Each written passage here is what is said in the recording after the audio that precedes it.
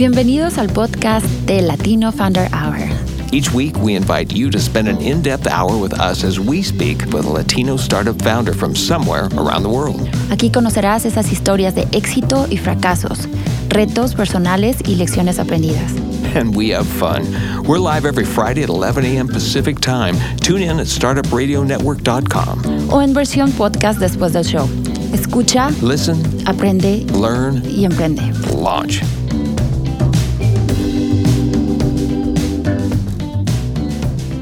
Buenos días a todos, feliz viernes 24 de mayo 2019.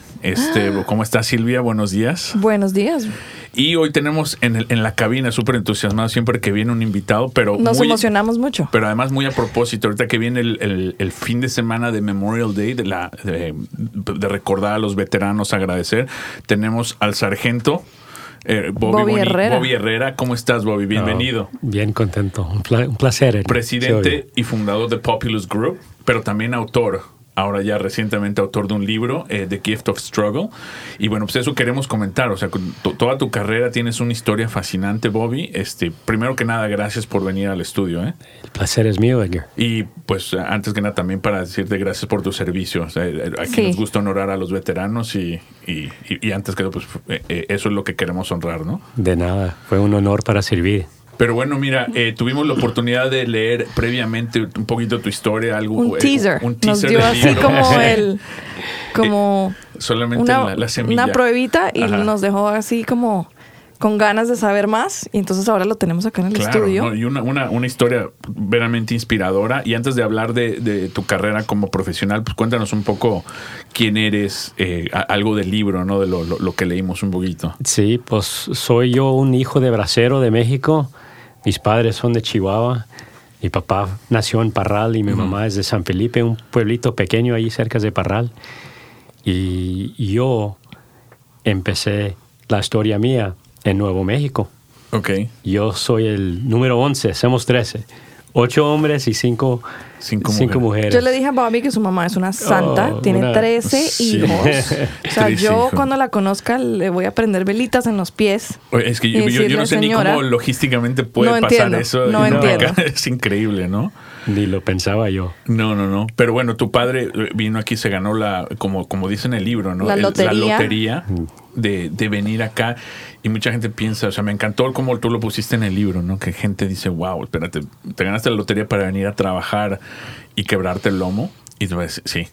Una muy bonita historia de mi papá. Y de mi mamá hicieron muchos sacrificios ellos para mí y nunca se los voy a poder yo pagar. No. Y eso es lo que queremos aprender. O sea, leímos los primeros, 3 capítulos. 3 capítulos. Del libro The Gift of Struggle, que ya pueden empezar a preordenar. Porque todavía no sale. El día 4 de junio. El 4 de junio. Pero sí se puede ordenar. Ya está, me imagino, en Amazon. Sí. Ok. Amazon. Bueno, y aquí tenemos unas copias. Entonces, hoy mismo nos vamos a dedicar fin de semana a leerlos ahí, recordar. Pero, pues, cuéntanos así. Tu padre llegó aquí en 1954, ¿verdad? Bueno, el día que lo escogieron al ser bracero era 1954. Ok. Y por 10 años fue bracero. Y dejaba la familia en México y se venía a los Estados Unidos.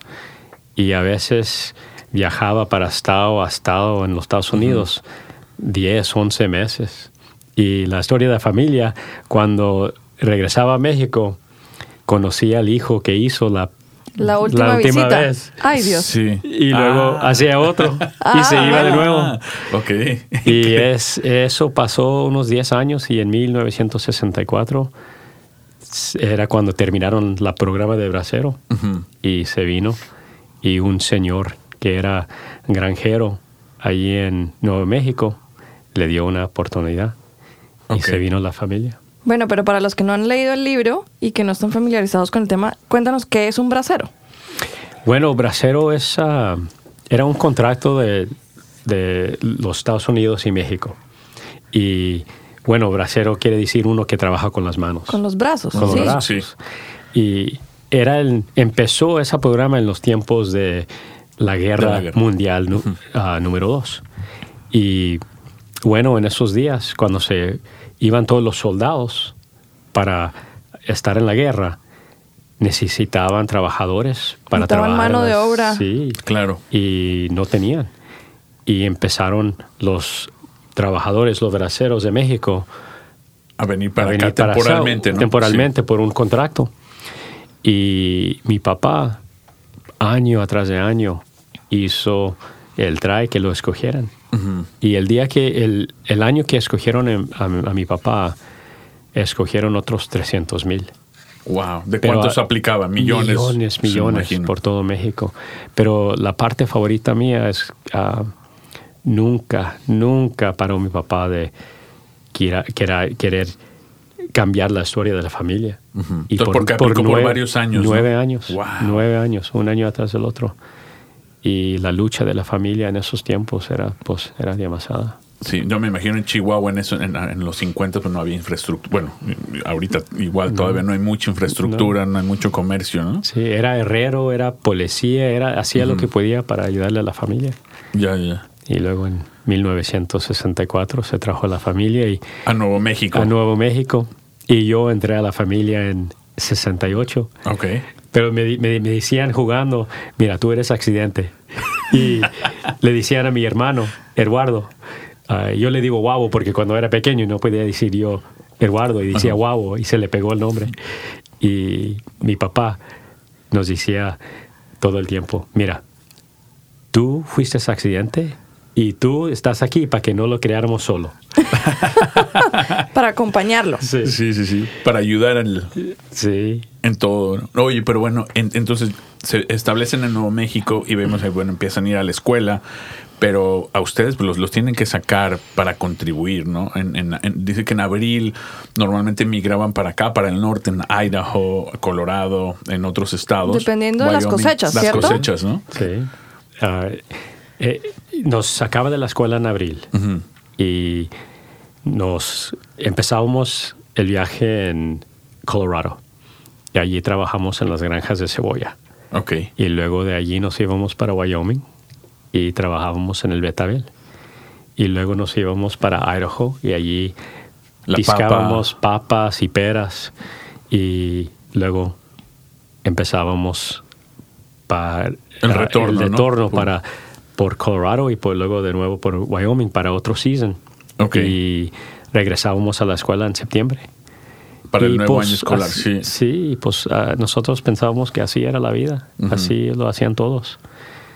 Y empezamos así muy, muy de pequeño con la lucha. Claro. Y es todo lo que conocíamos. Un trabajo físicamente muy duro. Muy demandante, sí. De larguísimas horas, donde les pagan por debajo de la... Y acuérdense que, bueno, acá en el norte, en el verano, el calor es opresivo, ¿no? Sí, y allá en el centro también. Bueno, Wyoming, todos esos estados, Idaho, bueno, incluso acá, ¿no? En la pizca, o sea, en Yakima, en todos los valles, 40 grados en el sol, ¿no? Sí, pues yo era pequeño y yo y mis hermanos y los hermanos mayores, ellos trabajaban en los files todo el día, a veces 10 horas al día, 6 días la semana. Y yo era pequeño, trabajábamos un poco y luego nos íbamos a jugar y correr en las lomitas. Y nos tirábamos cebollas que aguadas para pegarle a mi hermano. Y entre siguió la historia y entre más y más íbamos, pues empezamos nosotros todos a trabajar. Y el verano que yo iba a entrar al 4th grade, sí, yo empecé trabajando así como todos mis hermanos. Ya, acá sí, tiempo completo, pues, ¿no? Así era la historia de la familia. Wow. Sí, o sea, de 4º grado es sí, así como 10 años, como mi hija que está ahorita aquí fuera de la cabina. Como el hijo mío. Y ahorita el hijo mayor mío, nomás lo veo a veces y ni puedo imaginar. Ponerlo en esa situación, ¿no? Sí. Claro. Pero sí lo estoy enseñando a trabajar duro porque así es la vida. Es que así es como debe ser. Sí. Si no, se crean con fácil. Otra visión de la vida, ¿no? ¿Para ti eso era normal? Nada fácil, sí. No. Wow. Hace poquito tuve la oportunidad de ver a John Quiñones, el presentador de televisión de What Will You Do? No sé si sabes quién es, que también fue un migrant worker y compartió su historia personal. Él creo que era de San Antonio, Texas, y él hacía exactamente lo mismo que tú hiciste con tu familia, de viajar y seguir Los padrones migratorios, ¿no? De cosecha. Las cosechas, exactamente. Y volver, y todo el problema de no estar al mismo nivel que sus compañeros en el colegio porque había faltado tantos meses, ese tipo de cosas, y además las largas horas de trabajo. Sí, es brutal para el cuerpo, ¿no? Oh, sí.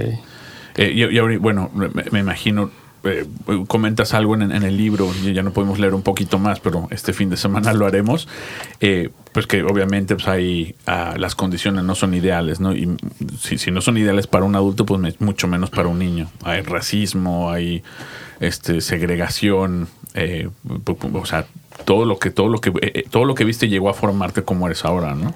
Pues era un regalo, pero no, en esos tiempos, bueno, uno no sabe. Nomás conoce la lucha y hace lo que puede uno, pero yo pensaba que era normal, pero era muy claro que otras familias tenían cosas que nosotros no teníamos. Y de principio sí me daba vergüenza, pero después pues así nos acostumbramos. Ya. Bueno, pero eso es normal, ¿no? Sí, siempre nos da vergüenza a todos, el que siempre tiene un poquito más. Porque yo no tengo eso, bueno, siendo niño, ¿no? Eso yo no creo que es muy difícil. Pero bueno, dice que llegas a la escuela y tienes ahí un par, empiezas a crecer. ¿Y dónde fue cuando ya decidiste, bueno, tengo que ir a la universidad, esto es lo que yo quiero seguir como carrera, ¿no? Tengo un hermano, él fue el primero a ir al colegio, y otra hermana, mi hermano Carlos, y le hicimos el Chato, y él fue el primero, y luego otro hermano, Reese, y luego una hermana, Soledad, Sally, y ella empezó su propio negocio, y los estudiaba yo, y yo quería nada más hacer lo que estaban haciendo ellos. Y bueno, mi papá toda la vida trabajaba bien duro y nos contaba las historias de la familia y bueno, los años de Migrant Farm Workers. Y no teníamos casi nada, pero nunca nos faltaba el amor. Y teníamos una familia bien bonita. Y pues Dios nos ayudó y ahí me dio la ambición. Yo quería agarrar control de mi historia, pero no sabía cómo. Yo pensaba que así iba a ser mi vida. O sea, crecer, tener una familia y estar en la cosecha, ¿no? Pero ¿y cuál fue el detonante? ¿Dónde fue la... ¿Y tu hermana Soledad es la primera entrepreneur? Sí. La primera mujer. Perdón, pero me enorgullezco mucho de mi hermana. La fuerza de la mujer, sí. ¿no? Claro. Sí. Cambió, fue el The Bus Story. Eso cambió mi mente. Era un momento muy amable que nunca se me va a olvidar. Tenía 17 años y jugábamos deportes y estábamos en un juego de básquetbol y veníamos de regreso en el viaje y se paró el equipo para cenar y todos se bajaron, menos yo y mi hermano Ed. Guau. Era muy buen jugador. Y bueno, todos se bajaron, pero nosotros nos quedamos en el bus.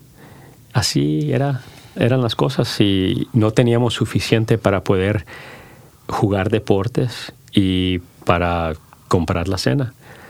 Y mi mamá nos hacía sus burritos famosos y así nos mandaba. Y nos quedamos en el bus para comer. Y unos 2 minutos después que se bajó el equipo, subió el padre de uno de los otros jugadores. Y de principio me picó un poco porque él había hecho más canastas que yo esa noche. Ajá. Y luego me dijo algo que nunca se me va a olvidar. Me dijo, Bobby, me daría mucho gusto si me dejas comprarte la cena para que tú y él se reúnen con los otros jugadores. Nadie necesita saber. Solamente necesitas tú en el futuro hacer lo mismo para otro niño así como usted y como tu hermano. Un pay it forward. Sí. Y todavía hasta se me levanta, I get goosebumps todavía. Pero nunca se me va a olvidar cómo me sentí en ese momento. Se me pegó aquí en el corazón y muchos me preguntan por qué estuvo el impacto tan grande en mí en ese tiempo. Y bueno, pues mi abuelita, la historia de ella y un acto amable cambió la vida de ella. Uh-huh. Y el acto amable del Señor que le dio la oportunidad a mi papá. Y yo sabía todas esas historias. Que un solo acto te puede cambiar. Un solo acto te puede cambiar y lo puede cambiar puede cambiar la vida de otra persona. Y lo que me pegó más profundo a mí es el Señor que me compró la cena. Él era un señor que tenía un negocio grande. Él tenía mucho éxito. Y yo pensaba que gente así no debía haber a gente como yo. Y con ese acto amable, Él me cambió toda la mente. And he gave me purpose with that one act of kindness. Me dio como si hizo un propósito. De vida. Sí. Y no sabía yo qué iba a hacer cuando me bajé del bus. Tenía 17 años. Yo nomás sabía que en un año iba a levantar la mano para entrar al Army. Es todo lo que sabía yo. Porque yo pensaba que ese era mi boleto para la oportunidad. Uh-huh. El primer paso. Pero cuando me bajé del bus, no sabía qué iba a hacer, pero sabía por qué. Yo iba a hacer todo necesario para algún día tener la manera para pagar ese acto amable para adelante. Ayudarle a otros niños así como yo. Sí, porque esa fue una parte que dejaste muy clara en el libro. No fue solamente alguien que tuvo un acto generoso contigo de, ay, ven, te voy a dar de comer. No solamente te ayudó a estar con tu equipo y comer esa noche, sino que te dijo, como que te ayudó a ti a creer en ti mismo, que tú podías hacer una cosa así en el futuro. Entonces es mucho más allá de la cena de ese día o de cualquier día. Era, mira, tú vas a poder ayudar a otro niño y darle propósito a otra persona. Y eso cambió toda mi vida en ese momento. Wow. Y yo tenía la ambición, yo sabía trabajar duro, yo tenía lo que necesita uno para agarrar el éxito que quiere en la vida. Pero lo que me dio el Señor esa noche, me vio. Propósito. Me vio y me dio propósito.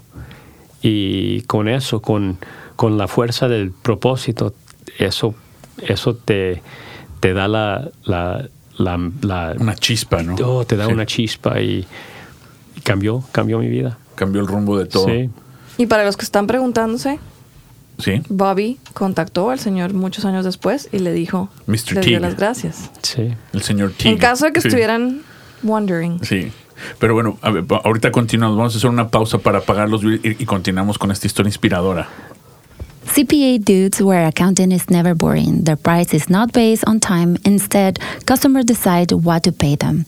They don't charge you for sending invoices, phone calls, emails, texts, or meetings. They just get the damn job done. Find them at cpadudes.com/startupradio. Today's episode of the Latino Founder Hour is brought to you by Publicize, a deconstructed PR subscription service which generates effective visibility for your business. Publicize has broken down PR into a modular setup, keeping quality high and simply charging fees for the targeted PR you require. Check them out at publicize.co and tell them Claudia and Edgar sent you. Bueno, ya estamos de regreso con Bobby. Aquí todos con goosebumps. Te digo yo, esa es la primera parte del libro que dice, wow, ¿no? Es un gesto que a lo mejor puede ser muy pequeño, comprar una comida, pero en realidad tiene un impacto impresionante. Y eso es lo que a veces se necesita. A ver, no necesitas donar $1 millón o poner tu nombre en una biblioteca, sino simplemente con un gesto así y ya le impactaste la vida a alguien. Con eso tu vida ya tuvo propósito. Digo, no sé señor Tig dónde esté, pero pues yo creo que su vida ya valió la pena, ¿no? Independientemente de lo que hizo con su familia. Y esa historia, después Bobby nos dice en el libro que ayudó a darle propósito a toda la gente de la compañía de Bobby.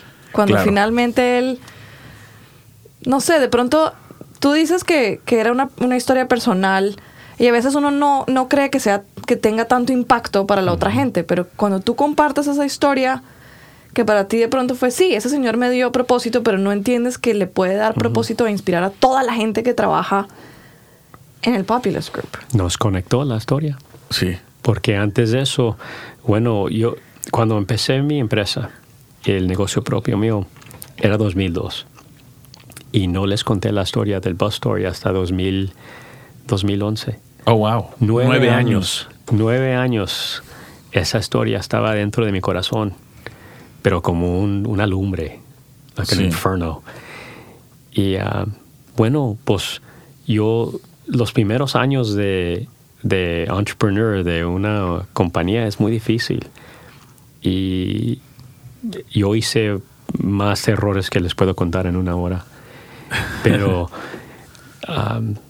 yo sabía que nunca iba a parar yo hasta que agarraba, until I got the company to a place where I could pay forward that gift. Sí. ¿Tenías tu propósito que te había...? Pero el error que hice yo era el único que sabía. Y ellos sentían mi passion, pero no sabían por qué. O de dónde venía eso, ¿no? Sí. Y al fin se las conté. Y cuando les conté la historia, cambió todo. Nos conectó. Y al fin ellos me entendieron más a mí y yo también a ellos. Y porque yo les dije la historia, ellos me empezaron a decir la historia de ellos. Y eso fue el conecte. Así, pum. ¿Y fue un momento transformacional en la empresa? Sí. Ellos entendieron que no era venir a trabajar y hacer un checkmark de, voy a trabajar de 8 a 5 y ya y ganarme mi salario. No, ¿por qué esto es un Bobby empezó propósito. eso? ¿No? ¿Por qué empezaste Populous Group? ¿No? Pues al fin era yo más que el jefe. Uh-huh.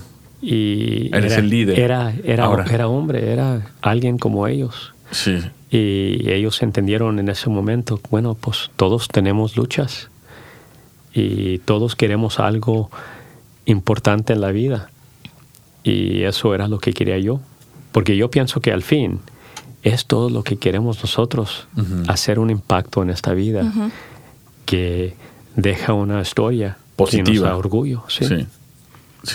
Y por muchos años yo no sabía cómo iba a hacer eso. Pero bueno, estuviste primero en el Army, ¿no? Serviste ahí. Ese fue el primer paso. Tu primer ¿Cuántos paso. años? Pues el día que tenía 18, no le dije yo a nadie que iba a entrar al militar. Esa es una historia. Dios mío, eso es para el otro libro. Ok, listo, lo vamos a leer en el libro. The Gift of Struggle. Sí, y entré al Army y en el libro les cuento por qué y todo. Y hay otra historia de mi papá allí. Y me acuerdo que eran como 3 semanas. Apenas habíamos empezado Basic Training. Uh-huh. Y Basic Training es muy difícil. Y me acuerdo era como las 11:30 de la noche. Y estaba yo limpiando y polishing mis botas. Las botas, ¿no? Sacándole acá el brillo. Y todos alrededor de mí se estaban quejando. Y me acuerdo que, bueno, todos quejando porque todavía no había fin a la noche. Uh-huh. Y el próximo día iba a empezar a las 4:30, bien tempranito. Uf. Y más difícil. Y me acuerdo que me quedé yo pensando y por la primera vez empecé yo a conocer mis luchas diferentes. Y me quedé yo pensando, dijo, yo ya estoy impuesto a despertarme a las 5 de la mañana a trabajar. Y trabajar duro. Sí, trabajar duro. Yo ya estoy impuesto no tener nada. Yo ya estoy impuesto así luchar. Y en ese momento se me cambió la mente. Y me acuerdo que me dije, ellos no me pueden hacer nada que ya no había encontrado yo. Uh-huh. Y me dio confianza y más que nada me dio, seguridad, ¿no? Sí, seguridad que sí lo podía hacer. Y eso fue cuando empecé yo a cambiar la mente de mis luchas. Y por la primera vez en mi vida conocí y abrí el regalo. Y ese regalo que me habían dado las luchas me ayudaron ahí en esa Basic preparación. Training, esa preparación. Y bueno, si piensa uno de la vida, en el primer día empieza la lucha. No sabemos hablar, caminar, todo. La lucha empieza el primer día. Pero toda la vida muchos quieren esconder la lucha o quieren, they pretend, o se hacen como si no tienen. Todos tienen lucha. Pero lo que no conocía yo es la lucha es interna, adentro, es interna. Y empecé a ver el mundo diferente. Ok. Y bueno, saliendo, estuviste en el Army 4 años, ¿no? 2 años Active Duty y luego 6 años National Guard cuando empecé el colegio. Ok. En Nuevo México. Nuevo México, New Mexico State. New Mexico State. Porque fue mi hermano Ed, el que estuvo en el bus conmigo. Ajá. Él se fue a New Mexico State y me quería reunir con él. Ah, ok. ¿Son mejores amigos? Sí. Porque Ed también trabaja en Populous Group. Sí. Yo miré la página. Ahí está. Sí. Ahí y está. Él te dice que él trabaja más duro. Así como él metía más canastas. Sí, ahora le toca a él. Sí. También hace más canastas en Populous. Él está trabajando mientras Bobby está aquí con jugando, nosotros. Claro. En viernes, mira qué bonito día, ¿no? No, pero... ya lo conozco. Él ahorita está jugando también. ¿Sí? Sí. Tirando canastas. Sí. Bueno, y tuviste tu carrera, estuviste en New Mexico State.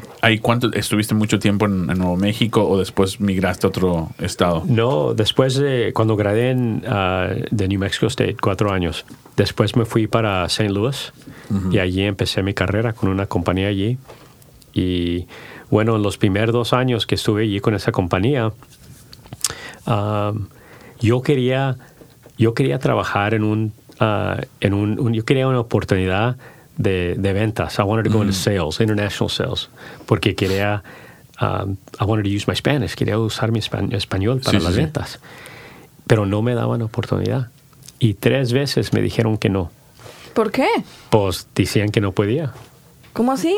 Pues ellos no sabían la lumbre que tenía yo adentro, el infierno. Y bueno, yo creo no les enseñé bien. Pero después pasaron como 2 años y un conocido de New Mexico State me llamó y dijo, estoy empezando con una compañía. Están muy pequeñas ahorita, pero vamos a crecer. Y dijo, yo pienso que podías hacer muy bien tú aquí. Y le dije, no entendía lo que estaba haciendo y todo. Y empezó, él era un recruiter. Okay. Y él le ayudaba a las compañías a reclutar ingenieros para su empresa. Y bueno, yo dije, no estoy interesado. Y también me dijo, bueno, si empiezas, te van a cortar el pago como 50% y es ventas. Y dije, no puedo. Ya sufrí yo suficiente. ¿no? Sí, es de aquí para arriba. Sí, pero cada vez que me dijeron que no, esa compañía que no podía, pues al fin dije, ¿sabes qué? I'm going to take a chance.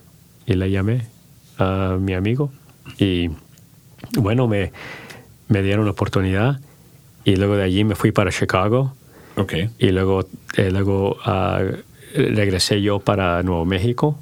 A open an office allí en Albuquerque y luego después de eso me mandaron para California y pues entre las otras carreras y oportunidades sigue subiendo en la compañía y al fin en 2002 era un año después que me casé con mi esposa y dije bueno si no lo hago yo ya pues nunca no quería vivir la vida yo así.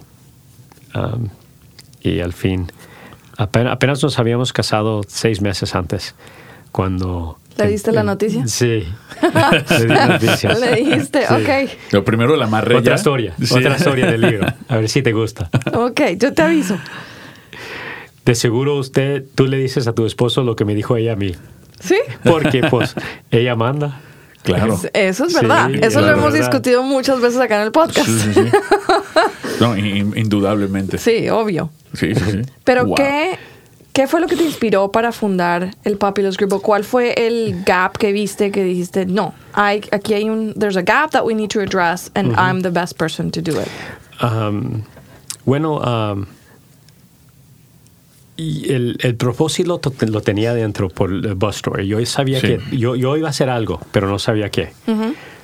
Pero cuando empecé en el recruiting industry, vi que estaba cambiando el war for talent y muchas compañías necesitaban ayuda en los servicios de HR muy especialmente, sí. muy específico de la ¿cómo se dice? Workforce, de la workforce que no era permanente. La fuerza el temporal. temporal. Sí. Temporary workforce. Pero ajá. también había mucha gente que hacían diferentes tipos de temporadía, de temporary, Ajá. muy especiales. Y Algo la co- específico por Sí. un corto plazo y ya. Y la compañía en la compañía que estaba yo, los clientes nos preguntaban si le podíamos ayudar.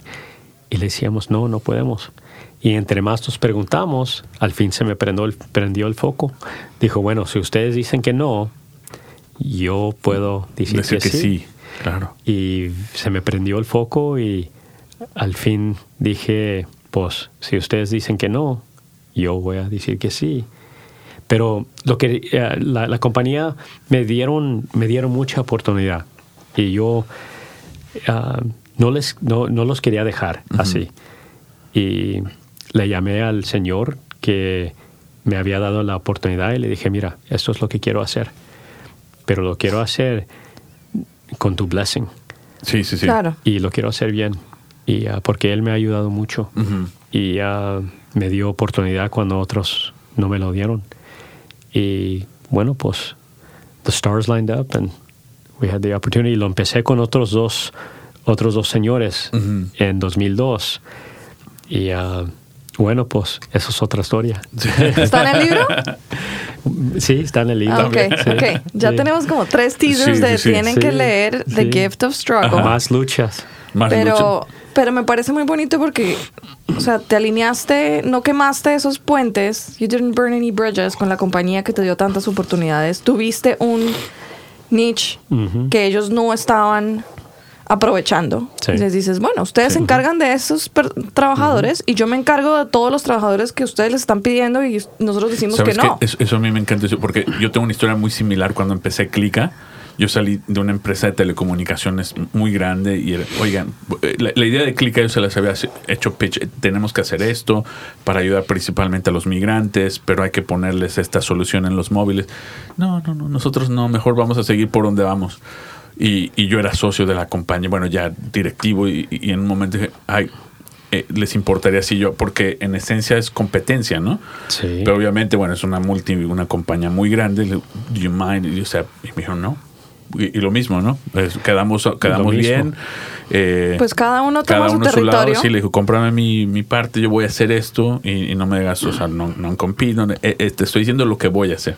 Dijeron, adelante, ¿no? Soy muy bien y pues ojalá que te vaya bien.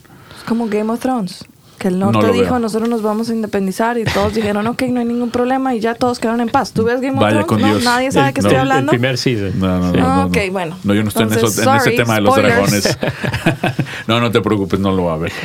Bueno, así es el negocio. Es Sí. fácil, pero difícil. Ah, no, totalmente de Y acuerdo. Todos, nomás necesitas ponerte pendiente de los problemas que la gente quiere que arreglas. Sí.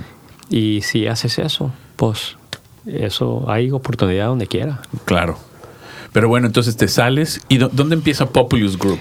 Lo empecé en Detroit. En En ese tiempo sí, estábamos viviendo en... O sea, ya hemos cubierto yo no sé cuántos estados Ajá, de y Estados ahora de Unidos. repente Ya estamos en hubo- Troy, Sí, no. en Troy, Michigan, ¿no? Por donde quiera, nomás me quedaba en una parte por un año y luego me iba. Nos habíamos casado. Estábamos allí en San José, cerca de San Francisco.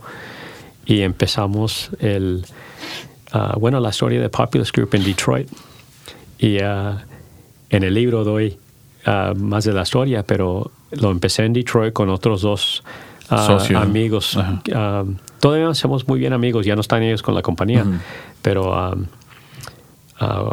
era en 2002 y no sé si se acuerdan the auto industry en 2002. Empezamos la compañía en el tiempo cuando estaba muy difícil las cosas en el automotive industry. Porque fue después de la caída del .com y todo eso, o sea, la economía no andaba muy bien. Y la gente ya no estaban comprando carros, así los SUVs y todo. Sí, empezó. Y el automotive industry ya iba para abajo. Y nosotros empezando una compañía cuando va para abajo de automotive industry. Bueno, pues yo no sabía. No sabía que iba a bajar tan rápidamente así. Sí. Y íbamos a tener una oportunidad grande y por eso empezamos la compañía y nomás nos formamos y nunca no pasó. Y pues desde el principio nosotros quejándonos diciendo, ay, Dios mío, ¿qué hice? Sí. Pero yo, ya que me recuerdo de esos tiempos, ese fue el primer regalo. Y pues si no hubiera pasado eso, la lucha y los regalos y lo que aprendemos en esos tiempos, pues quizás no estamos hablando nosotros. Claro. Y entonces, ¿cómo le diste la vuelta a esto? ¿O qué fue lo que pasó para decirle, trabajo arduo? ¿Cómo lo hice? Bueno, pues mucha cerveza. Y barca y vino. Sí. Pues mi esposa, Rosa, es una santa. Sí, ella tenía una muy buena oportunidad. Y si no fuera por ella, pues también no estuviera yo aquí. Y yo me acuerdo desde el principio, yo no agarraba direct deposit porque no quería poner el cheque en el banco porque sabía que no teníamos. Y nomás agarraba el cheque y lo doblaba y me lo ponía aquí en la camisa. Pues yo empecé levanté el teléfono y empecé a llamar, and, started selling. Sí. Y pues así. Y por eso digo yo, no sé cómo se dice en español, pero hey, when you start a business, the hustle is sold separately. It's hustle. Like a good toy. Sí. You know, like if you get a good toy, un juguete, batteries sold separately. Batteries not included. The hustle sold separately. Yeah. Yeah, so, we learned to hustle. Y digo, esos primeros 5 años, I call it, es un era. ¿Cómo se dice era en español? Una era, ¿verdad? I call it the most fun I never want to have again.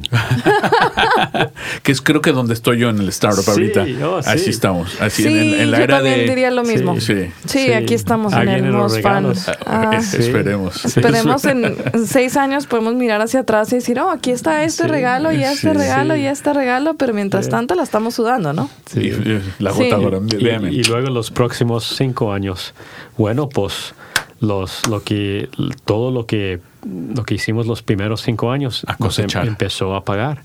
Okay. Y empezamos a crecer muy rápidamente.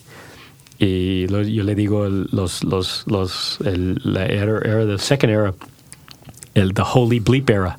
Y, porque aquí podemos decir todo, aquí podemos decir todo. Sí. Entonces the holy shit era. Sí. Y empezamos a crecer. Pero y también todos quieren entrar a ese tipo de negocio cuando estás creciendo muy rápidamente, pero esas son diferentes luchas. Claro. Y muchos errores yo también. ¿Cómo cuál? A ver, cuéntanos uno para nosotros no cometerlos, porque yo lo sé, o sea, cuando estamos empezando ahorita, conseguir co-founders es lo más difícil, conseguir gente que se ponga la camiseta y sude sangre como uno es lo más difícil. Es muy difícil. Si alguien me pregunta, ¿no? Sí. que trabajar 80, 100 horas a la semana y casi sin paga y conseguir es lo más difícil que hemos visto, ¿no? Sí. Y ya cuando las cosas van bien, claro, la todo gente el mundo quiere trabajar contigo estar... porque ven así la gloria y no entienden que hubo todo el sufrimiento de la era. El iceberg se ve muy bonito divino. Afuera del mar, ¿no? Pero no ven lo que hay abajo. Sí. Pero a ver, como que alguna experiencia, sí. Bueno, la parte más importante de un negocio, bueno, menos el propósito y tienen la dirección con el propósito, es la gente, la gente con que te juntas y la gente que escoges tú para que te ayude. Y porque estamos creciendo muy rápidamente, estábamos escogiendo gente muy rápidamente que empezara con nosotros. Y cuando tú escoges tu familia y la gente como tu marido y la gente con que te va a casar, los escoges porque ellos creen en el corazón lo que tú crees. Y la gente que estábamos escogiendo eran buena gente, pero no tenían el mismo tipo de corazón que nosotros.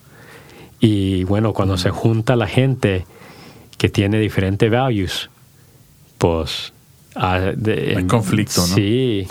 Y teníamos intenciones buenas, we were well intended, pero no nos estábamos, we weren't slowing down y no estábamos parando para asegurar que estábamos escogiendo la gente que era igual así como nosotros. Diferente, eso no es diversity. Sí. Diferente mentes y personality style, eso es diferente. Claro. Pero en el corazón tienen que tener el mismo límite. Sí. Y entonces ahora, ¿cómo haces para saber? Muy despacio. Si nos encontramos a alguien que va, que quiere, if they want to join the PG community, we're going to get to know you. Okay. Y la primera cosa que hago yo, a mí no me gustan los resumes. Yo agarro el resume y la primera cosa que hago yo, allí en la mesa, enfrente de ellos, les digo, mira, esto es la información que todo el público puede ver. Mira lo que voy a hacer yo. Y se la volteo así. Yo quiero conocer las historias que están aquí. Y les hago preguntas de su historia, de su vida. Platícame una historia de tu abuelito, de tu abuelita. Llévame hasta el first chapter de tu historia. Ajá. O sea, es algo mucho más personal y de valores. Porque si yo voy a escoger a alguien que me ayude, yo quiero saber de dónde vienen, dónde vienen, de dónde son. Y en esos en la second era, estábamos muy preocupados con el resume y no lo volteamos. Y al fin empecé yo algo no se sentía bien. Y I hit the brakes. And I said, okay. Vamos a respirar. Sí. Y el third era the era of slow. I slowed us down. Pero calidad, ¿no? Eso es un dicho que en mi casa se ha dicho mucho, que es, dicen que es de Napoleón Bonaparte, yo no sé si es verdad o no, pero en mi casa mis papás siempre decían, vísteme, que Napoleón le decía a la esposa, claro que obviamente, ¿no? La esposa lo vestía a él, no vamos a hablar de eso, que él le decía a ella, vísteme despacio que estoy de afán. Dress me slowly because I'm in a hurry. Porque cuando haces las cosas a las carreras, no las haces bien. Así es. Y este ejemplo... Muchos errores. Pero, o sea, este ejemplo que tú nos das de un error, lo he visto yo en compañías chiquitas como en compañías grandes que necesitan crecer y contratan a las carreras porque necesitan...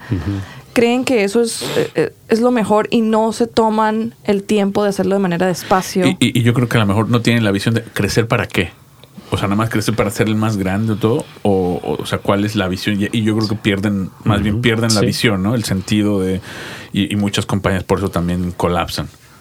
Porque empiezan a cometer errores y a lo mejor son errores que ya no se pueden reparar, ¿no? Y yo cuando me encuentro con otros entrepreneurs, porque a mí me gusta, pagar los regalos que me han dado mis luchas con entrepreneurs, que minority or veteran. Yo les ayudo mucho a ellos y todo el tiempo les pregunto, si no tienes tiempo a hacerlo bien la primera vez, ¿cuándo vas a tener tiempo a hacerlo de nuevo? Y claro. se quedan pensando. Y pues uno sabe, pero cuando tiene uno muchas cosas que están pasando, pues se preocupa uno y piensa uno que necesito hacerlo más rápido. Y les aconsejo yo no.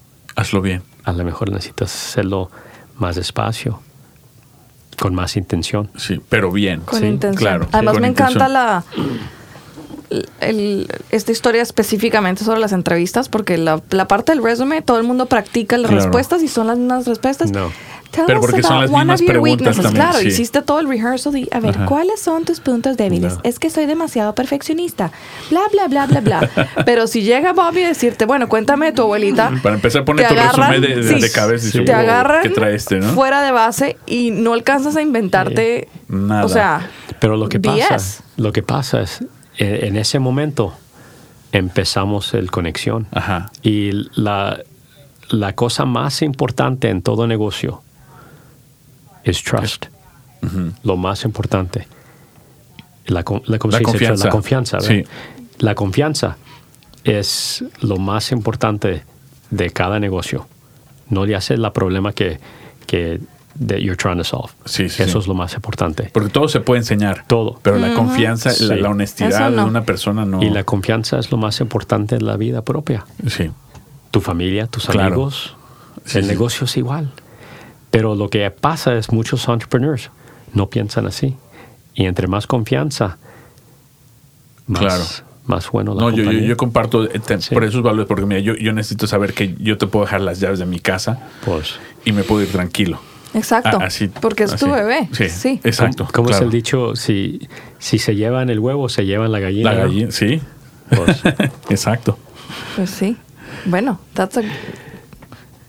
bueno, ¿dónde podemos encontrar a Bobby? Ya sabemos que Bobby va a salir con el libro The Gift of Struggle que estamos Ya. mostrando aquí Junio en 4. Instagram. Sí. el día 4 Sale de el junio. 4 de 4. junio, Ya ya, mero. casi. Y lo vamos a tener en historias en Facebook, Instagram y en Twitter, aquí en nuestros canales de Clica y Tono Latino. Pero donde, si hay alguien que necesite, como tú dices, mentoría, ¿dónde te pueden encontrar, Bobby? En Pues, redes. mi website es bobby-herrera.com Ok, y me pueden perseguir en LinkedIn ok. o Twitter y Instagram at Bobby Herrera PG. Ok. At PG. Ok, y ahí lo Sí. vamos a estar posteando también Sí. para que si alguien tiene dudas o algún tipo de, Pero de cuestión. yo estoy nuevo de social media, estoy aprendiendo. Bueno, Bobby, Pues- ven acá, yo Sí, te ¿me ayudo. ayudas? Sí, también está Populous Group en Instagram, porque yo les hice tagging esta mañana. También, claro. Y en Twitter también, porque los estoy También, mencionando sí. desde ayer. Bobby Herrera PG. Y bueno, y es para la gente que quiere buscar empleo temporal, ¿no? Sí, Sí. también. Ok.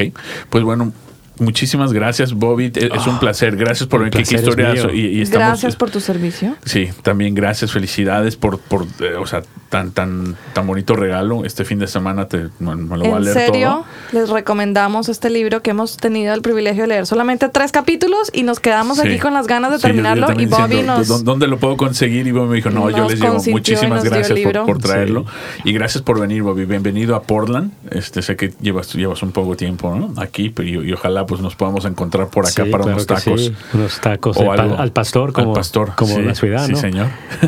o un buen adobo aquí de Nuevo México. Me encanta. Bueno, feliz viernes. 3-day weekend. Sí, feliz fin de semana. Memorial Day weekend a todos. Estamos aquí en Latino Founder Hour. Los esperamos el próximo viernes. Gracias, Bobby. Un placer. All hail the Silvia. underdog. Chao, un abrazo. Support for today's episode comes from our friends at Ruby Receptionist. For small businesses like yours, nothing is more valuable than real human interaction. It's why 2 out of 3 mobile web searches for those ready to buy end in a phone call to a business. Together, you and Ruby transform your phone into the sales engine it was meant to be. Start setting your business apart today. Visit callruby.com/startupradio to sign up, or better yet, call them at 833-861-8100 and use promo code StartupRuby. Tell them Claudia and Edgar sent you. You've been listening to the Latino Founder Hour podcast. El programa Latino Founder Hour es grabado en las instalaciones de NetSpace en el estudio Bigfoot Podcast en la hermosa ciudad de Portland. Our audio engineer, mixer, and podcast editor is Alon Beausoleil. Diseñador de logo, Carolyn Main. Our network logo was designed by Jessica Chan. Diseñador de sitio web, Cameron Grimes. Our production assistant is Chelsea Lancaster. Tema de música, Funnin' and Sunning, de Kevin MacLeod. Cree en ti mismo, sueña en grande y confía en el universo, de Marta Leticia y Silvia Romero.